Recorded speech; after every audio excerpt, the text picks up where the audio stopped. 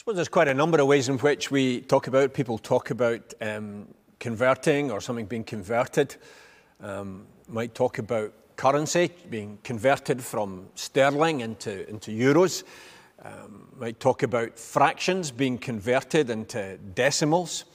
And in these instances, and many more like them, the word means a transformation, a complete change. No longer is the money sterling, it is now euro. It's no longer is the number fractions, it is now decimal. Of course, not every use of conversion or converting means that. And there is this really rather bizarre game with a strange oval-shaped ball where if you kick it between a couple of posts and put it over the bar, then it's a conversion, but the try is still a try. But in the other uses, the more normal uses of conversion, it means that complete change, that complete transformation from one thing into another. Now, it's not a word that's used actually very much in Scripture. And in fact, in the New Testament, you could count all the references to convert in the fingers of your two hands. It's not a word that's found much in the lips of Jesus. In fact, there's only one reference to Jesus using the word convert, and it was in a negative context. He speaks about the Pharisees getting a converts and leading them further into hell. So Jesus wasn't going around saying, be converted, get converted, have you been converted? His message was about the kingdom of God and the kingdom coming near, and also about there being a proper response to that. Repent and believe the good news. And so at the beginning of his public ministry, we have it, for example, in Mark chapter 1 at verse 15. It's Jesus is announcing the good news of the kingdom and says, repent and believe. Matthew doesn't get around to that until chapter 4, after he's told us about the birth of Jesus and the baptism and the temptations in the wilderness. He then speaks of Jesus taking out this message of the kingdom of God, the kingdom of heaven having come close. And even with that summary statement in Matthew chapter 9 that we looked at a few weeks ago, when Jesus looked at the crowds and saw that they were harassed and helpless like a sheep without a shepherd, it was the kingdom of heaven's news that he wanted to share with them. And then Luke, in Luke chapter 4, after Jesus has spoken to Nazareth at the synagogue and after he's begun his ministry, people were wanting Jesus to stay longer in one place, and he was ready to move on because he had to preach about the kingdom of God. Luke 4:43. And then in chapter 10, at the first of the passages that Struan read for us, when Jesus has sent the disciples out 2 by 2, again, verse 11, the message is not get converted, be converted, but the message about the kingdom of God having become close or drawn near. Now, the kingdom of God, as Jesus talked about and talked much about, is not a kingdom of this world that you locate in a place. It's not like the kingdom of Thailand, which is somewhere specific. It's not like the United Kingdom, not the kind of thing you find on a map. The kingdom is the sphere or where God's rule is acknowledged, where God is regarded and treated and served as king. Hence, its use in the Lord's Prayer, when we pray, your kingdom come, and then explain that with the next phrase, your will be done. And yet the prayer itself says where that will is to be done. On earth as it is in heaven. And again, it's not helpful, I think, to think of heaven as some place somewhere, but again, the sphere of where God's rule is seen in all its fullness and in its perfections. And the prayer is a longing for that perfection of God's kingdom, that fullness of his kingdom to be more and more real and more apparent on earth. Because this is not heaven, this is not the perfection of God's kingdom. Here there is still pain and there is still suffering. There is still death. The things that the verses from Revelation with which we began our service reminded us would be taken away in God's kingdom and God's final glory. In the meantime, we live with the stuff of the hurt and unfairness and soreness of everyday life. But the kingdom of God, says Jesus, is breaking in. It's a kingdom which will come and change and transform things, and it has begun in the work of Jesus. Now, our part in that kingdom is not something that happens just automatically. Hence, when Jesus, as we have in Mark 1, for example, when Jesus announced that the kingdom of God has come near, he said, repent and believe. There are things that we need to do. It is not the case that we live here in this mixed up, hurting and sore world and have our time here and then move on and graduate automatically into heaven. Jesus didn't teach that. It's not like, being at primary school and then you reach a certain age and stage and then you move on to secondary school. No, we have to make the reality of the kingdom something that's real. We have to make heaven something that's real now. And that's the point that is being made in the two parables and the other reading that Struan gave, these two very short parables in Matthew chapter 13. There is a response called for now. Just 3 verses of Scripture, but 2 parables of Jesus. In the first of them, there's a man who's going across a field and he stumbles upon some treasure. He hadn't been looking for it. He didn't know it was there. He hadn't been seeking it. It's not as if he got out of bed that morning and thought, nice day. Maybe I'll go and look for some treasure today. Now, where's my metal detector? I'm sure it's somewhere. No, he wasn't thinking about treasure. He didn't know anything about it. It was there. He stumbled upon it. And when he found it, he went home and he raised everything he could, the money he could. He mortgaged the dog or whatever. I don't know what all he did to gather up the cash so that he could say, I must get this field. I must have it. I must buy it. In the second story, by contrast, it's a pearl merchant who's in the story here. Here's one who's been dealing in pearls all his life. He's maybe been hoping that one day the big breakthrough would come and he would find this great pearl of huge value. And here he does, verse 46. That was something, as I say, he'd given his life to. He'd been training in this. He had maybe studied pearl merchantry at Jerusalem University. He might have been, for all we know, a member of the Royal College of Galilean Pearl Merchants. He was involved in this. And then one day, there's a pearl of great value. And just as the guy with the treasure in the field had gone and raised everything he could to buy the field, he goes and gets everything, sold everything he had, verse 46, to buy the pearl. That is, both of them, notice, do something now. It's not that the guy finds a treasure and says, oh, that'll come in handy one day. I might be able to use that sometime in the future.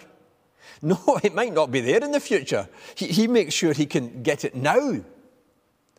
And the pearl merchant doesn't say, oh, there's that great pearl of great value. That's very nice. That might come in handy. No, some other pearl merchant might get it. So he makes sure he gets it now. You see, both of them say now. And even as they're scraping everything together, even as they're selling this, mortgaging that, having a jumbo sale or a garage sale with all their stuff, even as they're getting everything together so that they can buy the field or buy the pearl, they're actually feeling blessed because this is a great opportunity. This is something that's good to do. This is something that's a wow. Now Jesus is saying, in both of these parables, notice, began in the same way, the kingdom of heaven is like. This is what the good news is. This is what the good news of the kingdom of heaven, as Matthew calls it, or the kingdom of God, as it's referred to in Mark and Luke. This is the good news. This is something of great worth, and it requires a response now. The kingdom's not just some kind of nice idea, something that will come in useful now and again. Maybe something that you would look at in a museum, spend an hour or two admiring and then get on with your life. It's not like some fantastic painting in an art gallery somewhere where if you're in the neighborhood, you'll maybe go in and have another look at it. It's treasure. It's pearl of great price. It's something to have and to have now. And all the more so, all the more urgent is this, because the world is not simply going round and round and round in circles. The world is heading towards a time when God will judge. And he's going to say, what did you do with this good news of the kingdom? Did you repent and believe? Did you grasp hold of it when you had the chance? Now, the two stories, when we put them side by side, the man finding the treasure that he wasn't looking for and the pearl merchant discovering the great pearl, when we put them together, they tell us that, in fact, there are different ways of entering into the kingdom of God. One guy just found it quite out of the blue. It more or less found him. The other had been looking, searching, researching, seeking, trading, trying things, and then got it. But though they had come to find the kingdom in quite different ways, it was the same response. Sell everything, go all out for this, go all in here. And in a bizarre kind of way, I think over time the church has turned that upside down, actually. The church has got that completely the wrong way around. Maybe not everyone that we know in church circles, but certainly for a large majority, it was the one way in. We started going to Sunday school, onto Bible class or whatever, youth groups, took our membership vows. It was maybe slightly different if we'd done it through one of the youth organisations. But by and large, the story of our kirk for the last number of years has been that. Folks kind of grew up and grew into it.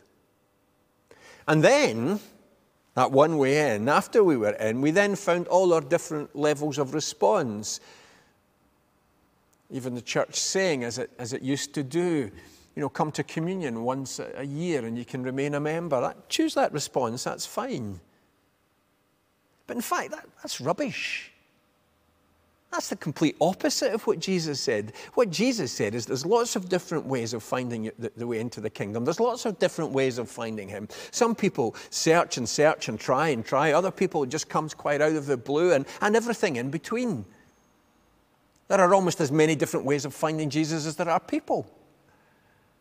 And yet the response is not choose your level, communion once a year or communion 4 times a year. Or the response is to say Jesus is king and give him our all.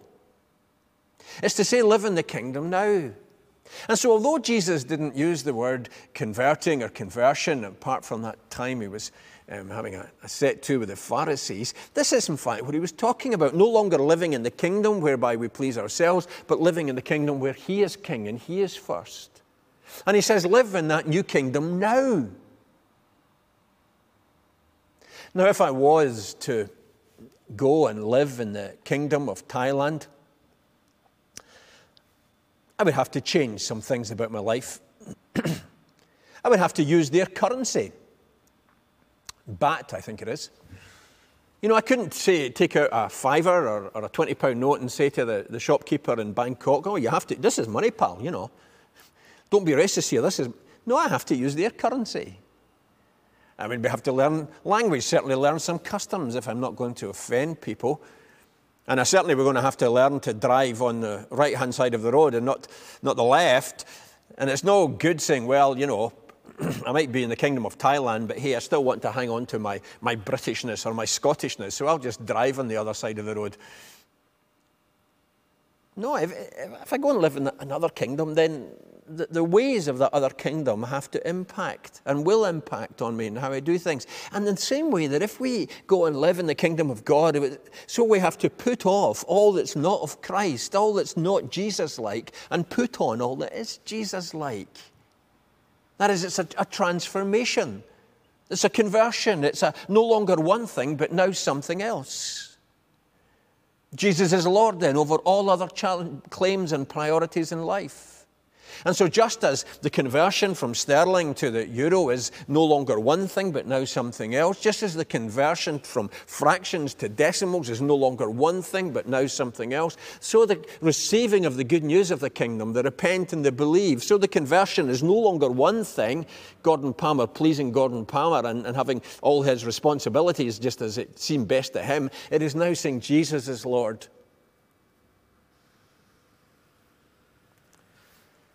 And these guys in the two parables gave their all for that. They knew the worth of that. There's a lot of things in life that are overpriced. The kingdom of God is not one of them. And so here's the call to be seeking and serving in the kingdom of God. And that was the message of Jesus.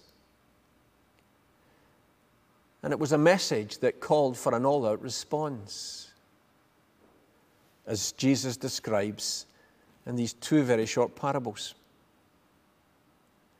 And do you or I have any indication that Jesus changed that? Have we any indication that he's kind of toned that down?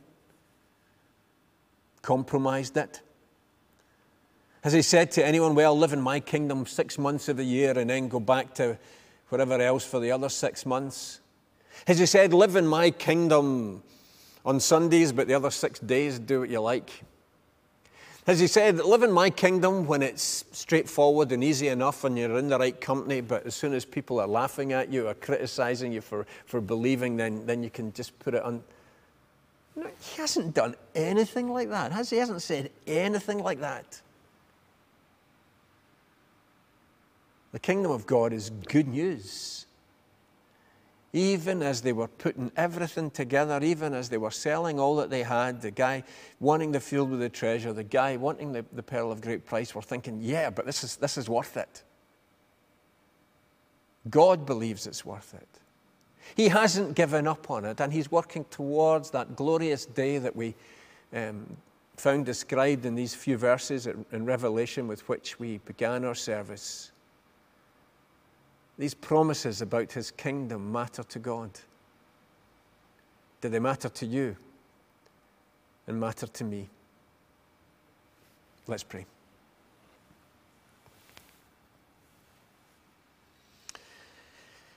Forgive us, gracious God, all the times we have tried to barter, all the times we have thought about negotiating and thought, well, I've done this, now I don't have to do that. I've served you in this way, and so I don't have to serve you in that way. I've done my bit for this week, this month, this year, or whatever. We thank you that Jesus didn't do that on the way to the cross. Otherwise, he would never have got there.